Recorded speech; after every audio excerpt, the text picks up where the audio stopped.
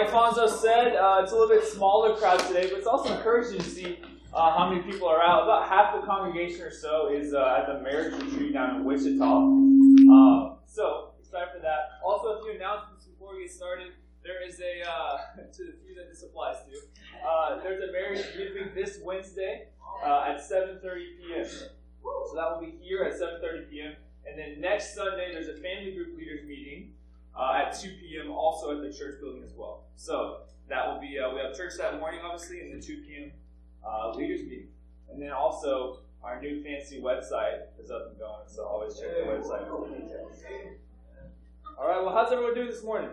Amazing, how you doing? I'm good, Trey, I'm good. Go ahead and turn over to Philippians 2 with me, please.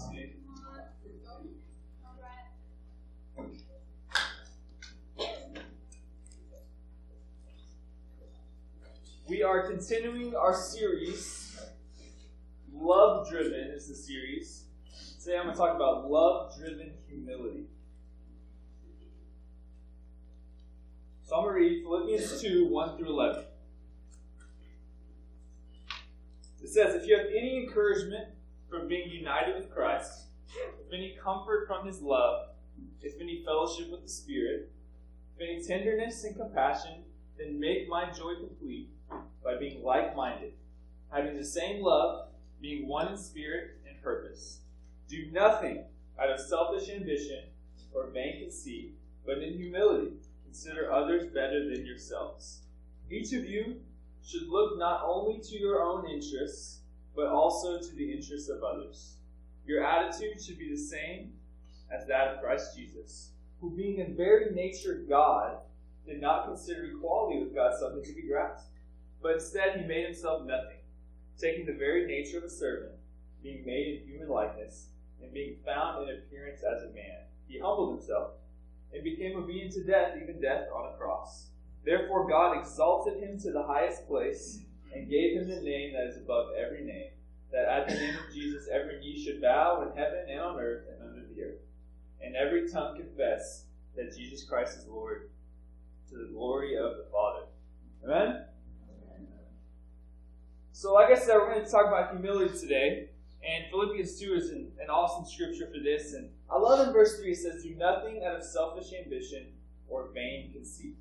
Rather, in humility, value others above yourself. Does anyone here struggle with being humble? I grew up and I had it from my parents just all the time. Brett, you're being prideful. Brett, you're being arrogant. Brett, you need to think about others more. So when I hear that word, I kind of get like a twitch, like, oh, okay, humble. Like, here it comes again. I'm about to get rebuked. I'm about to be corrected. And honestly, it's still my sinful nature, and I still need to hear it. And when we look at this, value others above yourself, to put yourself below others, it's not natural, right? It's very different than society and the world that we live in, and what we're taught just growing up, going to school, going to work. The world teaches that you need to have selfish ambition. It's all about getting yours, right? Look out for you and yours. You gotta advance, you gotta promote yourself. Conceit here is excessive pride in oneself. Or I like this definition too, a delusional understanding of one's own importance. A delusional understanding of one's own importance. You think that you're so important and it's just delusional. You think you are so vital to this, and you're really not. It's kind of convicting because a lot of this feels like, honestly, if I'm being honest, I'm kind of preaching myself today. And so lately we've been playing this game. Has anyone played the game Settlers of Catan before? So it's basically, if you haven't played, it's like a mix of Monopoly and poker together. And it's a trading game. And the goal, like any game, is you want to win. And there's one winner. You want to get to 10 points. But the game is like the peak of selfish ambition. Like, you walk into the game friends with someone, and you walk out enemies with someone. And you all hold bitter grudges against people. I'm like, I'm sorry, guys. I gotta talk to people afterwards and have some conversations, and it really tears people apart. And it's a trading game. And the point of the game is you want to win, obviously, but you trade certain resources, and you can even help others as long as you help yourself more. So I want to get myself up. I want to be better. I want to get to the finish line before the people I'm playing against. And I'll do whatever it takes, even push them down. And I kid you not, like we have this leaderboard in our house. And we write down, if you win, you write the name, the date, and then we kind of keep track. We even kept track of our own like winning percentage. So when there's snow days, we go crazy. We play 3-4 times a day.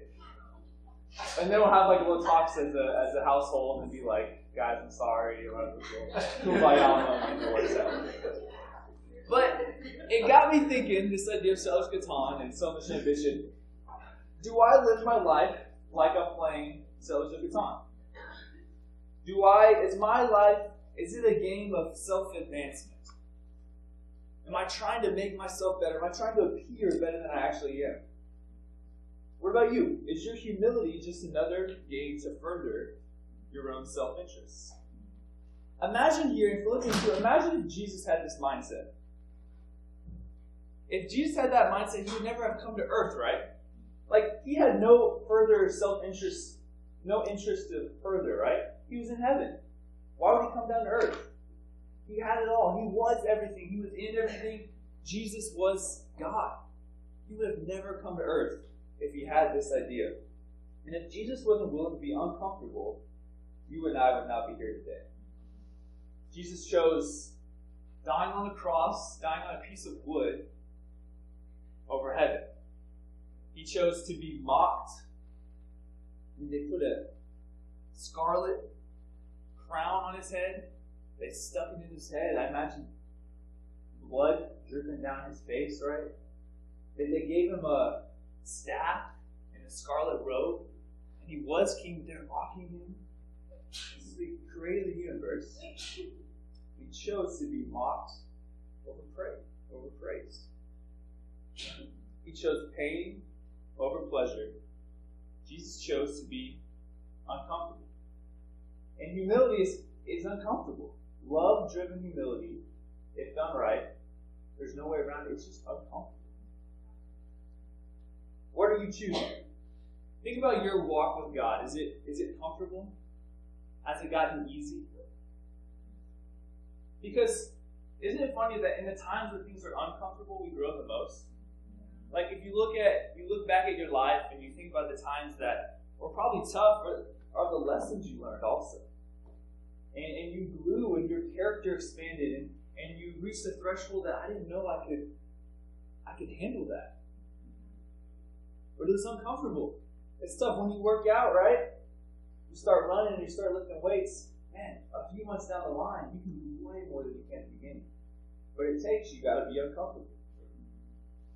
Being a follower of Jesus was never meant to be comfortable. And our society has kind of, this idea of comfort has seeped into the church, has seeped into the way we see God. It's funny, there are certain movies and TV shows coming out that almost take away from the reverence of God.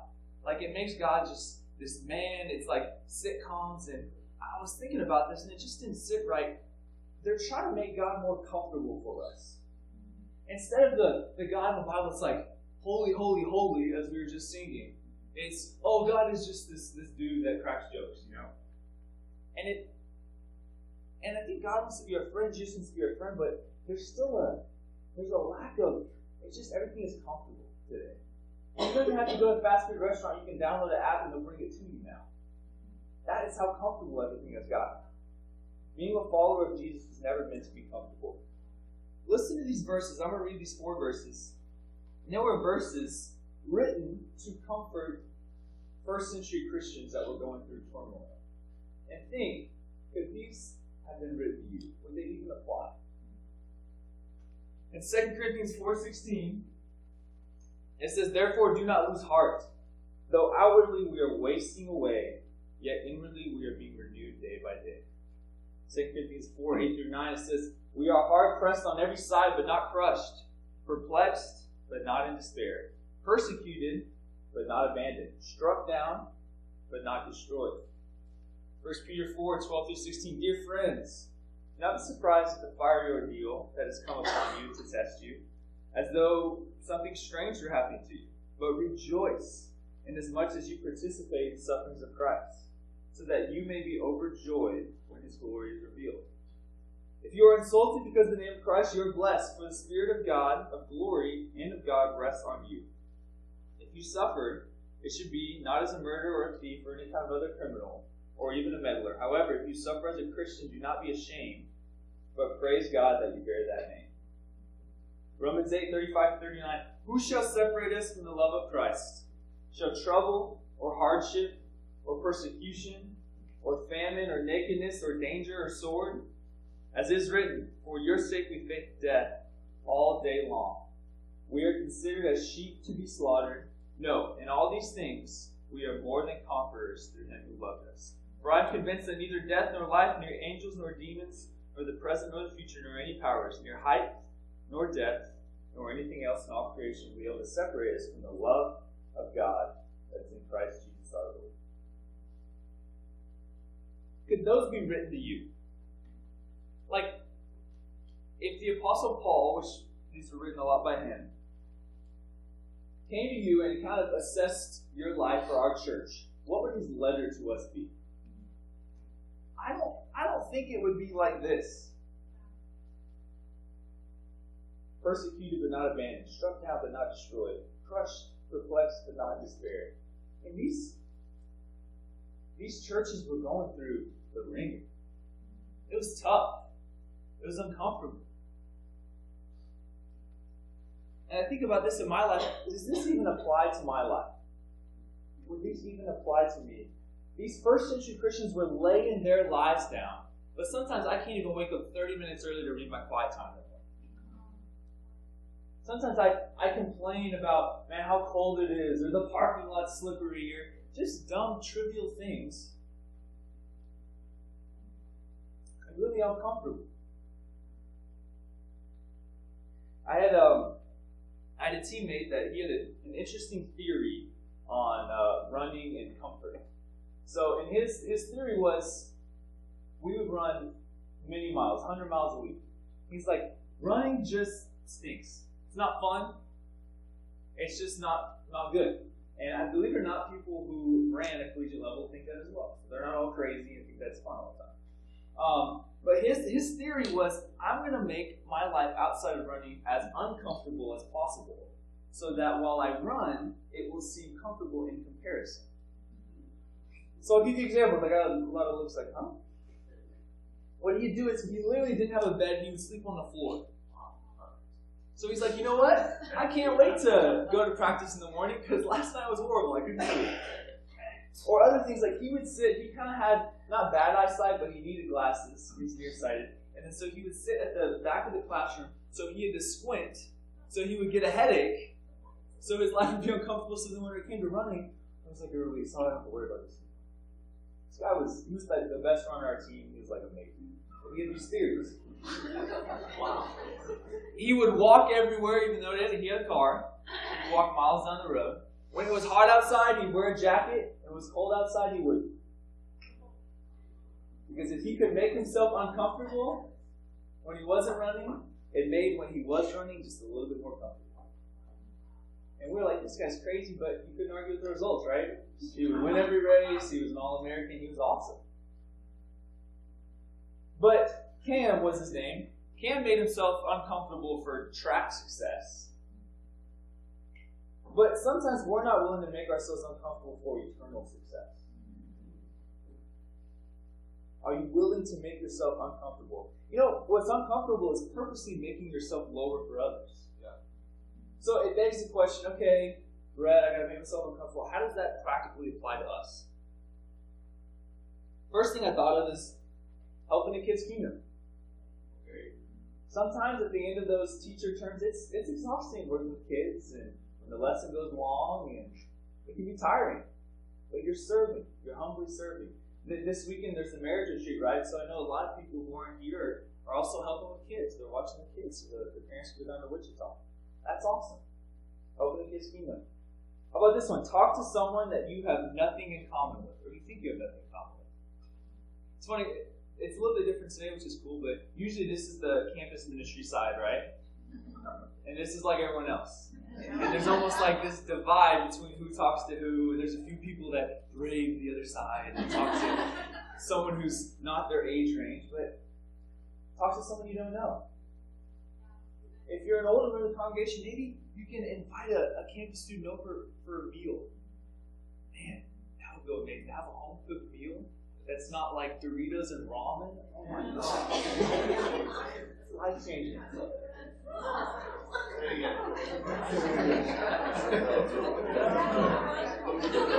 You know, we had coffee for a cause this past week, and I thought it was awesome. I'm so grateful for the people that put it together, the people that performed, for all those who came out and donated. And what that does is it gives scholarships to people to help them to go serve in other countries. That is your way to serve. You can't go yourself, help others to do that. Yesterday, me and a few other guys were shoveling snow. We were just trying to get the sidewalks clear here. It's a way of serving. It's awesome. Christian was going to get baptized today. Before our Bible studies, kid you not, he would bring snacks before every single Bible study. I was like, dude, you have to do it. There's a snack right there. Tony's got one. Christian brought that. And when I was like, why are you bringing it? He's like, I'm grateful for you guys, and I figured, I have a discount here, and I just want to help you guys out and bring it for you. That's awesome. That's a practical way that we can serve. Another thing is campus students, we have, for spring break, we have campus swap coming up. And we're going to Arkansas. Yeah. Now, I'll be honest, Arkansas, we went to Colorado last year, that was fun. Arkansas is no Florida. Arkansas is no Texas or Mexico. It's colder still. But it's an opportunity to serve. It's an opportunity to strengthen another ministry. An opportunity to bring people over. Josh and Katie Warner, who were here, we sent them out here, an opportunity to encourage them and strengthen them. Arkansas isn't the ideal destination, but man, it's a great way to humbly serve. Maybe make yourself a little uncomfortable. Reaching out on campus and meeting people and making an eternal impact in your life and other people's lives. Today, everything is catered towards being comfortable. How can I make the least amount of effort to get the maximum results? But Jesus sacrificed all his comfort. I'm so grateful that Jesus had this mindset, this humility. He did all this so we just have a chance at salvation. Are you willing to sacrifice comfort and serve others, just like Jesus did? The second thing is that love-driven humility takes strength. I'm going to read verses 5 through 11 again. You guys with me? Yeah. It says, your attitude should be the same as that of Christ Jesus, who being in very nature God did not consider equality with God something to be grasped, but made himself nothing, taking the very nature of a servant, being made in human likeness, and being found in appearance as a man. He humbled himself, and became obedient to death, even death on a cross. Therefore God exalted him to the highest place, and gave him the name that is above every name, that in the name of Jesus every knee should bow, in heaven, and on earth, and under the earth, and every tongue confess that Jesus is Lord, to the glory of the Father. I love verse 7. But Jesus, he made himself nothing, taking the very nature of a servant, being made in human likeness. There's a quote here that says, the ancient Greeks considered lowliness of mind or humility to be a fault, not a virtue. The pagan and secular idea of manhood is self-assertiveness, imposing one's will on others. When anyone else stooped to others, he did so only under compulsion. Hence, his action was disgraceful. Basically, if you were humble, you were a loser. I think the same can be said about, in a lot of ways, our society today. It wasn't just the ancient Greeks. If you have to stoop down to their level, and why would you ever make yourself low? How about getting to the top? You know what really bothers me is when people say that being a Christian is weak. That it doesn't take strength. And you don't, you're just a Christian, okay, you're just this Bible number a week, Jesus. That bothers me. So you tell me what's harder, what takes more strength. Going off on someone in an argument when they're yelling at you, or turning the other cheek and not saying something back. That's a lot harder. What about this? Sleeping with your boyfriend or girlfriend, or having a pure, godly relationship. A lot harder than the first one. What about this? Which one's harder?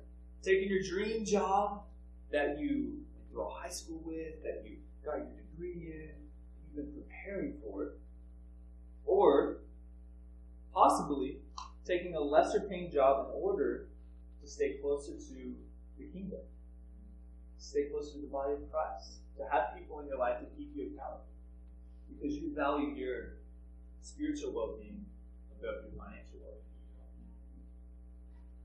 What about this one? Saying yes to that attractive guy or girl at work, or doesn't have the same convictions as you, or faithfully waiting, possibly years, for the right godly man or woman. It's tough. It's really tough.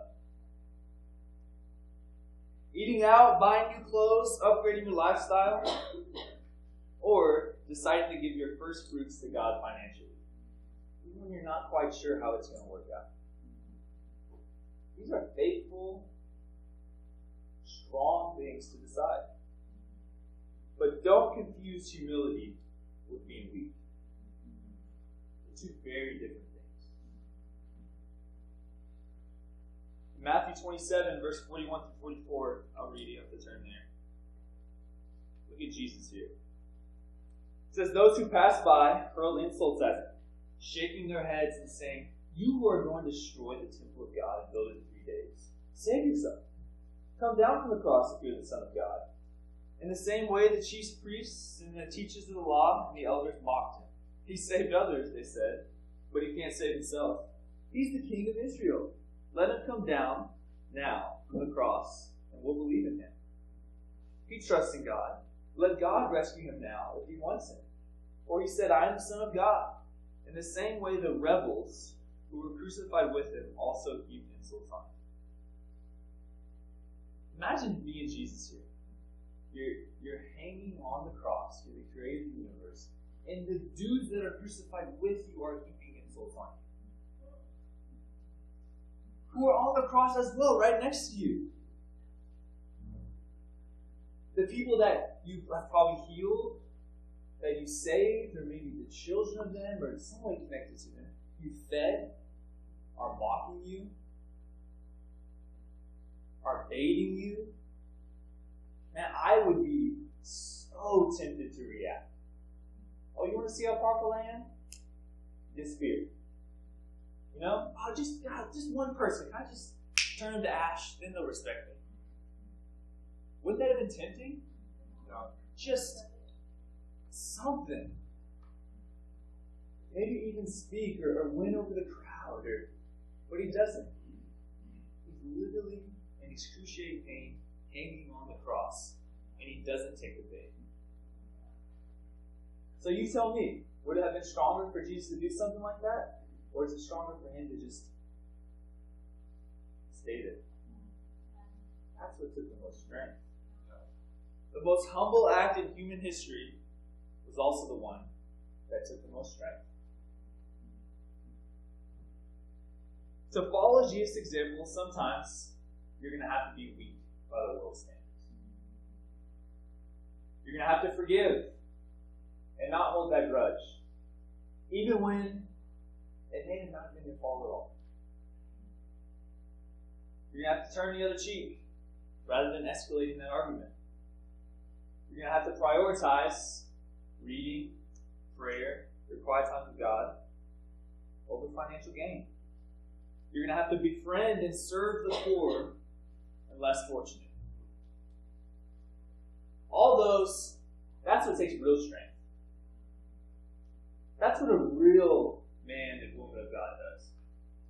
That's what a real Christian does. Not just one that shows up on Sunday but one that's 24/7, a real Christian? Are you willing to stand strong for what the Bible says? Even when it's countercultural or not popular. There's a lot of things that the Bible says that are very countercultural to what's popular right now. Are you willing to stand for that? Or are you trying to, well, I think the Bible probably meant this so that it fits in with that, what they're saying. And no. Are you willing to stand with conviction? Just like Jesus did. Are you ready to fight for your relationship with God? And some days you wake up and you're like, I can't wait to have time with God today. Some other days it's like, this is a struggle. This is tough. Are you willing to fight for your roommate's salvation and call them to a stand? Your classmates, your spouses, your co-workers' salvation. Jesus is willing to fight humbly through hours of excruciating pain on the cross. And that took the most strength to just stay there and hang there. Will you have the strength to be humble? I want to close with this. Jesus had the strength to fight, but it wasn't with swords, shields, or an uprising. Rather, Jesus' fight involved leaving heaven to be born in a manger, being tempted over and over again by Satan, betrayed by his closest friends, saying nothing when falsely accused, mocked, spit on, beaten, flogged, and hung on a tree. Jesus' fight was for you and I's salvation. He stood in place of our sin, driven by humility and love that should compel us to no longer live for ourselves, but for Him. Let's pray for the communion.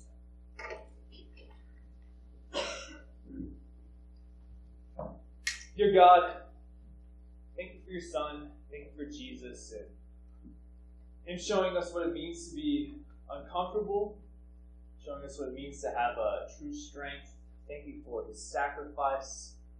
We are unworthy to be here, to have a family, to have a car, to be able to meet in a place with heat right now and with people that care about us and love us.